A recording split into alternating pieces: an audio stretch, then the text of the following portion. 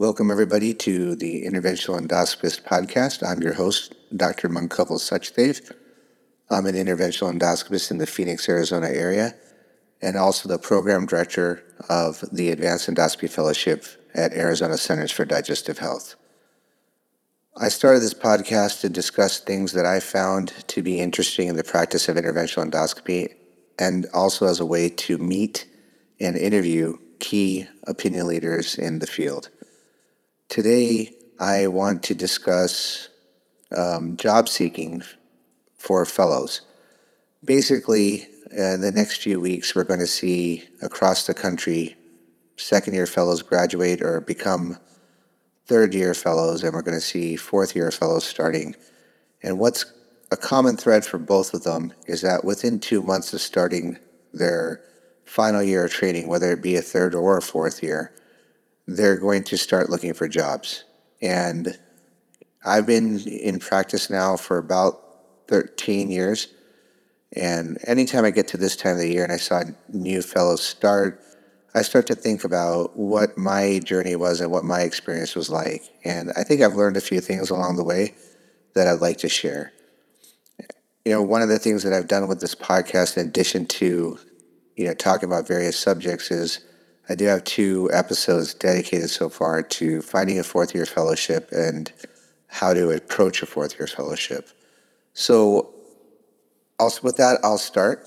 The first tip I'm going to give you, this is actually a really good one in my personal opinion, is before you put your name, email, or phone number on any website, and before you send it to any job hunter or headhunter or whatever terminology you want to use, recruitment company, etc.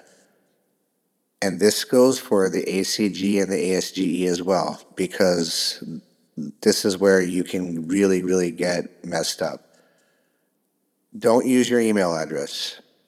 Yes, not your email address. Create a new one. Go to Google, Yahoo, whatever free service you like, and create one with your name.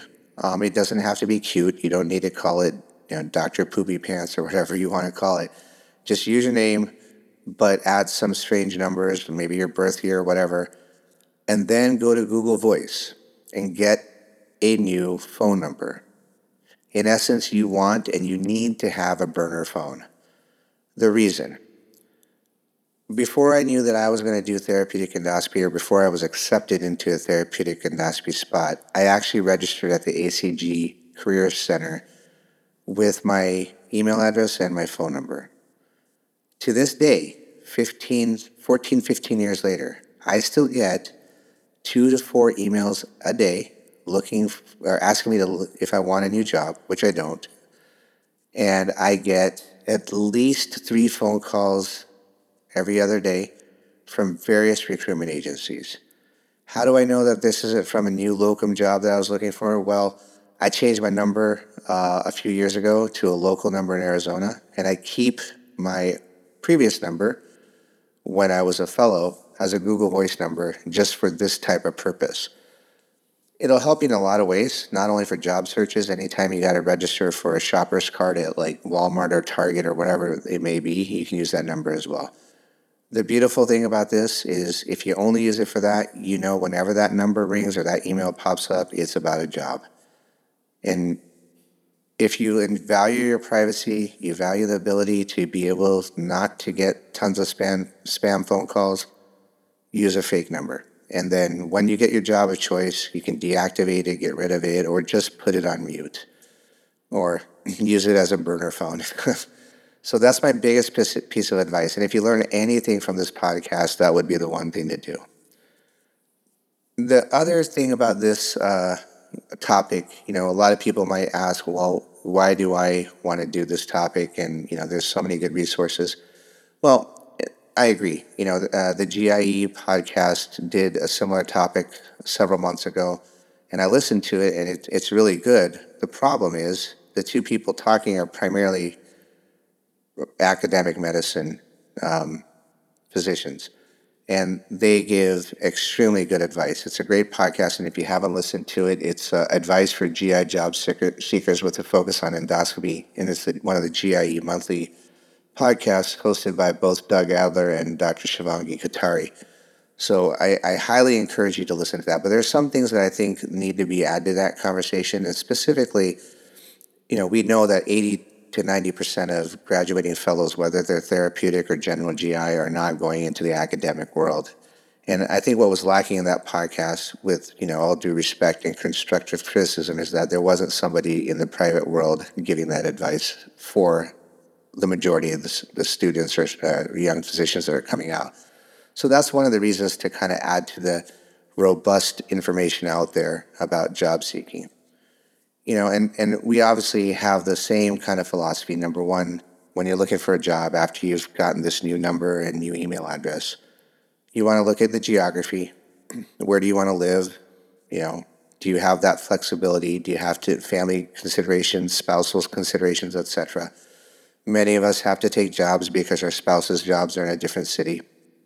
So, you really need to look into that. And that's a personal decision. Each one of you who is listening to this and may benefit from this podcast knows the answer to that question. The second thing is, what are you looking for? And I think I kind of touched upon this when I was talking about academic versus private. You have to know yourself. In a previous podcast, I talked about picking a fellowship based off what you want to do in your life. And that's something to consider. I know most of us will go into a residency or a fellowship program, maybe truthfully wanting to be academic physicians, but I do know that 100% of the people tell the interviewers that they want to be an academic physician. And the reality is that that's not what actually happens. So, know inside your heart of hearts what you want. If it's academic, what do you really like about academic? Is it teaching? Because you can teach in private and you can teach in employed models. Or is it, you want to do the research and you want the protected time? Or do you want the status that comes with academic practice? So those are things that you really have to answer. So once you kind of know yourself and you know what your desires are, you got to divide your job search into three kind of broad categories: academic, private, and employed. And they each have their own challenges and their own discussions and their own positives and negatives. And again, once you kind of figure out what your mindset is, then the guide towards which one of these three is going to become more clear. So in academic practice, you obviously have to look at things about location, as we mentioned. You have to look at what are your research expectations. Are you going to be given protected time? Are you going to be able to have a support staff to help you design and perform a study? Do you have connections with other academic institutions to be able to participate in national studies or multi-center trials, etc.? And then how much teaching are you expected to do? Is there classroom teaching? Is there rounding? All those things.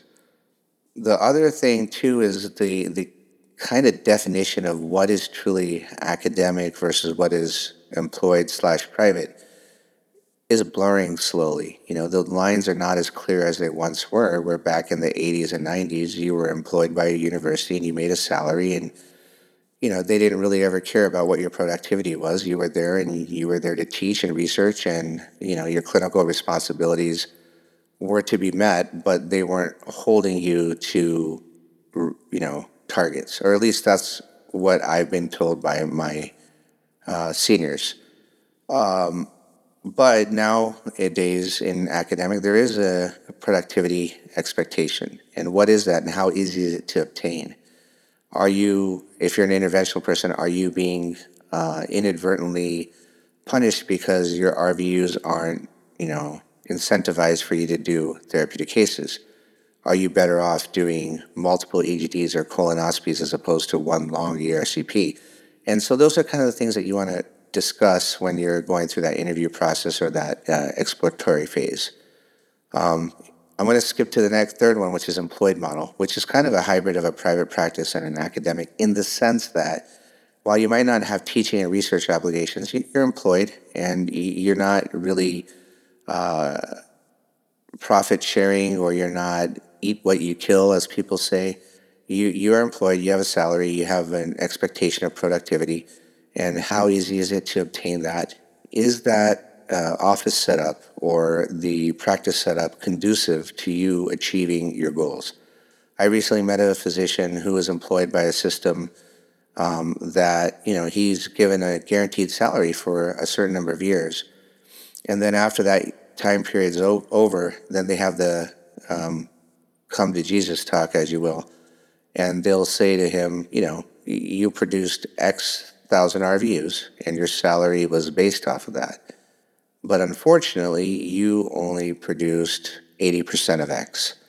Therefore, your salary has to change. Well, that makes logical sense. But when you dive into it, why did the person not be able to achieve 100% of X? And was that because they're lazy? Not really, not at all. It's more because the infrastructure of the practice wasn't there to support him or her to get to that level. And what I mean by that, do you have the ability and the flexibility to schedule patients when you want to? I had another friend who worked for a different hospital health system, and he had a goal of how much money he wanted to make, and he knew how much he was being paid per RVU. So he did some backwards math, and he said to his office staff that I want to do 20 procedures in a procedure day. Okay, that's pretty aggressive for most people, but that's what his goal was. And they would only allow him to do 12. So there wasn't a compromise where it said, look, we can't do 20, but we can certainly help you get 15. None of that. It was a very black and white line. You're doing 12, and that's it. And if you want to do more, then you have to do it, you have to find time to do it. Well, when you only do what they wanted, he wasn't able to achieve his RVU goals. And so that obviously adversely affected his compensation. So, you want to talk to existing people in the practice and really understand, is it possible to make the RVU that you're required to make? But on top of that, if you want to work more and take home more pay, is there the flexibility or the ability to work more? And also, what's the penalty if you want to work less? Maybe, you're newly married, or maybe you have new children or young children at home, or maybe your kids just need you, or your wife, or your spouse, I should say, sorry for that, but your spouse will need you at home for certain things. Well, do you have that flexibility without, harming yourself and harming your position to do that? Obviously, if you work less, you'll make less money, but if you're willing to accept that, is that practice going to be supportive? So talking to the people who are already there and understanding what the truth is, because everybody will tell you what you want to hear when you're interviewing, but you need to speak to people who've been in that system. Now, the private world is where I have a little bit more kind of expertise, if you will. So I think the first thing you want to know is the private practice you're joining. Who owns it? Is it 100% physician owned? Is it a joint venture with a hospital system or a private equity? Or is it 100% private equity owned? And this can be a big game changer for a lot of people. If it's 100% or majority private equity owned, what's the upside for you as a new person? Are you going to be able to grow financially and within the company? Are you going to be able to have an ownership interest in the company or shares that would lead to profitability if a private equity flips the group to somebody else down the road? So what's your role? Are you merely an employee, or are you truly a partner? And that is going to be very important to know. One of the things that we're seeing around the country right now is that practices that are owned by private equities are having a hard time recruiting and retaining physicians because they just can't, unfortunately, keep up with the salaries that employed physicians are paying. So if you don't already have the MGMA, we'll talk about that in a little bit, and we'll talk about how that can help you. The second type of private practice is the non-private equity owned one. So, it's physician owned, or, majority is owned by a physician group or a set of physicians. So how will you be paid in that group? How many years are you a quote-unquote employee, and how many years before you become eligible for partnership? Those are key questions to find out. The other thing that you want to know is there an ambulatory surgical center as part of the practice? If so, what are the ownership opportunities for you? I mentioned in a previous podcast, and no one's ever going to tell you that you have a guaranteed partnership in the endoscopy center at year 2. They can't tell you that, and the reason for it is they don't know you just as you don't know them. The data is out there that 50% of physicians are going to leave their first job within 5 years. Well, it's a learning opportunity for you when you join a new group or new practice, a new situation. You're learning them, you're feeling them out, you're seeing if it's someplace you want to be. You're constantly analyzing it. Well, the flip is true for them. They're doing the same thing to you. Are you a good partner? Are you reliable? Do you help out when people need call coverage? Those type of things. Are you easy to work with? Do your patients like you? All that sort of stuff. So, there's no guarantee to anybody that you're going to be a partner in the practice, let alone the endoscopy center. So you probably won't get that guarantee, but what you'll probably be told is that, assuming everything goes okay, you're going to be eligible for partnership. Well, the first thing you want to know then is, if that were to happen, how is that calculated? Interventional endoscopists tend to have a little bit of a disadvantage in this situation because, as I've mentioned in two of my previous podcasts about ASC procedures, when you're sitting in the hospital doing a very complicated ERCP or gallbladder drainage or whatever the case might be, your colleagues are at the endoscopy center cranking out colonoscopies and adding to the bottom line of the small business and creating revenue for their partners as well as themselves. When you're at the hospital doing procedures, you're not necessarily creating revenue for the group. You're actually helping yourself, but you're also helping the reputation of your group as well. But, reputation is fantastic, but most business people will tell you show me the Benjamins, show me the dollars. And so, you're at a little bit of a disadvantage. So you also want to understand, how does all that play into your possibility of buying in? I've seen different models. I've actually seen a colleague of mine in a different practice. Everyone's supposed to or expected to produce a certain number of procedures, and he's expected to produce about 80 or 90% of that just because he does the therapeutic procedures for their group. So, there's different ways for that, but you just really want to know, how is that going to be calculated. The other thing that you want to know is the formula. And what I mean by that is there's a multiplier attached to every buy-in. So one example that I've seen is that they take the EBITDA of the practice, and let's just use a round number and call it, $1 million. Well, what they're going to do is, if there's 4 partners and you're going to become the 5th partner, they'll take the $1 million and they'll multiply it by a multiple. And the average multiple is somewhere between 2.1 to 4.5. We'll use 2.5 just to make the numbers round. But, if that number is 2.5, then you take the million, that becomes 2.5 million.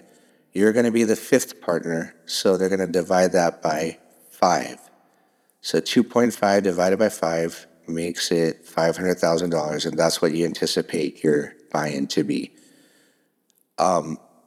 However, so what you want to know is, what is a multiple likely going to be, and then also kind of see if you can find out for some competing practices around the same geographical areas, what do they use? If the group you're joining is offering 4.5 as a multiple and everybody else is offering 1.9, well, number one, find out why they're so low. Is there something wrong in that practice? Are they upside down on their real estate? Are they hurting? Whatever.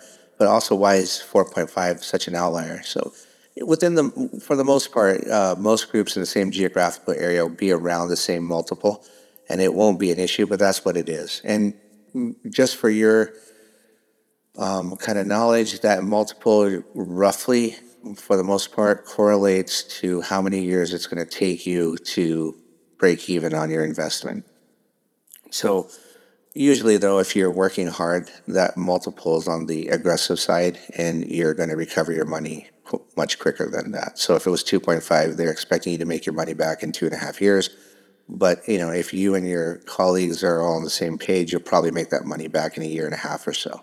But again, every situation is different, and, I'm just giving out round numbers to make things make more sense for people. Every situation will be variable. The other thing about the job search, I mentioned in geography, but also look at fit. When you have the opportunity to meet the people, are these people that you want to work with? Generally, I look at a medical practice or a job as a marriage. In America and in most of the world, 50% of marriages fail. Well, 50% of physicians are going to leave their first job. It's just inevitable. You're not a failure if you leave your practice. It's the way it is. I mean, crap happens. That's what's going to happen. Uh, you know, Two fellows, one's going to have a job that he loves or she loves, and they're going to stay in for years, and the other one's going to leave after 5 or within 5. So just keep that in mind. Know that, your first job is not likely your last job. So with that said, I'm going to kind of jump in real quick, and maybe I should have talked about this in the beginning, but I want to talk a little bit about my journey for those who are interested. I probably followed none of this advice, and I learned it all in the rough way. I didn't get a different phone number, so that's why 15 years after starting to look for jobs before I became a fellow and interventional fellow, etc., I'm still getting phone calls from people asking me if I want to move to Timbuktu. My email is consistently flooded, and I keep unsubscribing from various job searching companies. And guess what? They still find me, and I'm still on their lists. So definitely, that was a mistake I made. All this stuff about looking for jobs, geography was extremely important to me. My parents were retiring when I was finishing my interventional fellowship, and they both have fairly I won't say significant, but they have health issues that require or need one of their children nearby, and fortunately for them, both are nearby. So family issues led me to seek Arizona, and plus I grew up here and I love it, so I didn't want to live anywhere else. So geography was extremely important. The truth was that I never wanted to be in private practice. I actually wanted to be in academic practice from day one, but I wasn't willing to compromise on geography. And when I applied for jobs in 2009, there was only one major academic center in the Phoenix area, and that was Mayo Clinic, and they weren't looking for someone. So I talked to several hospital systems around that didn't have academic programs at the time. Of course, fast forward 2 years after I took my job, they've all become academic centers in the sense that they become teaching programs. And so I was probably a year or two earlier than I needed to be for that specific role. Well, I had some really good mentors when I did my first fellowship. And if you've been listening to this podcast for a while, you know that I did 3. So during my first fellowship, I met VK Sharma, who's a really, been a great mentor and a very good, now close friend of mine. And he took me on as a kind of protege, if you will, during my liver fellowship and helped me with research and things like that. Well, he was leaving Mayo and starting his own group, and he reached out to me when I was starting my 4th-year fellowship and said, we're going to be starting this private practice group with a little bit of a focus on academics and therapeutic endoscopy, and if you're interested, we'd love for you to come out and check it out. So, due to the fact that I wanted to be somewhat academic, in other words, I wanted to teach and I wanted to be able to be therapeutic, I couldn't find that opportunity in Phoenix. In fact, most of the hospitals at that time, back in 2010, there was only one endoscopic ultrasound system being used by a private hospital. And some of the hospitals I spoke to didn't even want to buy it at that time. Again, they bought it a year or two later, but they didn't want it at the time that I was interviewing. I think probably because a lot of people started applying for these jobs that were in the therapeutic world, and they realized quickly that if they wanted to attract somebody, they would have to invest in it. Anyway, so I came out, I met him. You know, as much as people stress, getting a lawyer to look at your contract and going over everything, I went and Sharma and the partners had their practice, which they just started. And, I met them, I went to dinner, and we ended up, because everything was closed that day, at a California pizza kitchen. And VK, after talking to me and the guys a few days before, turned to me and gave me an offer. I said, okay, well, how often am I going to be on call? They said, we don't know, we're not sure yet. I said, all right, well, am I going to be taking more call than you guys? They said, no, it's the same. I said, okay. I said, where's our office going to be? We're not sure yet. We're just starting the practice. We think we're going to be over here. I said, okay. Then, I asked him, are we just going to be doing one hospital or two? They said, we don't know. So everything I asked, because the practice was brand new, nobody really had an answer for it. And so then he said, well, this is what we're going to pay you. Do you want the job or not? I said, sure. And I just shook his hand, and that was it. I didn't sign a contract. I did not take it to a lawyer. Very, very, very wrong way to do things, but I'm very lucky because everything worked out. But I would not recommend doing that for anybody. It's, you want things on paper, you want proof, you want to be able to take it to a lawyer. You want to be able to respond with reasonable asks and demands and requests, etc. So, I did it on a handshake deal, but don't do that. So I guess this podcast ultimately comes down to do what I say, not what I did, because I did everything wrong, at least by current standards. Yeah, so I think those are some of the things that I would recommend for the job seekers. Also, start working on your CV right now. Show it to your friends or colleagues, get feedback on it, make sure that it's formatted in a way that's easy to follow. You should definitely need to have a long CV, but you should have a short resume as well, because honestly, not a lot of guys in the private world need to see 12 pages of abstracts. But I mean, you should have that, and you can always submit that as your CV and then submit a shortened form, which just highlights the key points. Make sure that during your fellowship, you've made at least one or two attendings. You made them happy so that they would be willing to serve as a reference for you. For a lot of jobs, you don't actually need a letter of recommendation, but you need to be able to provide a phone number so that people can just pick up the phone and ask if you're a psychopath or a good person or whatnot. And I think ultimately it comes down to not just geography, but it really comes down to what do you want and what do you want your career to look like. So with that being said, I'll end today's podcast on that note. As usual, please support your societies, whatever you think is most beneficial to you and to your future practice of gastroenterology or endoscopy. Whether that be interventional, join ASGE and fight. Whether that be general, consider ACG, AGA, and ASGE. Whatever the case may be, join all of them for what it's worth. Hepatology, definitely join AASLD. And with my public service announcement of mental health, if you're reaching out, please, if you're struggling, please reach out, get help. Many of us struggle with anxiety and depression and imposter syndrome and things like that. And getting some help from people is always a great way to go.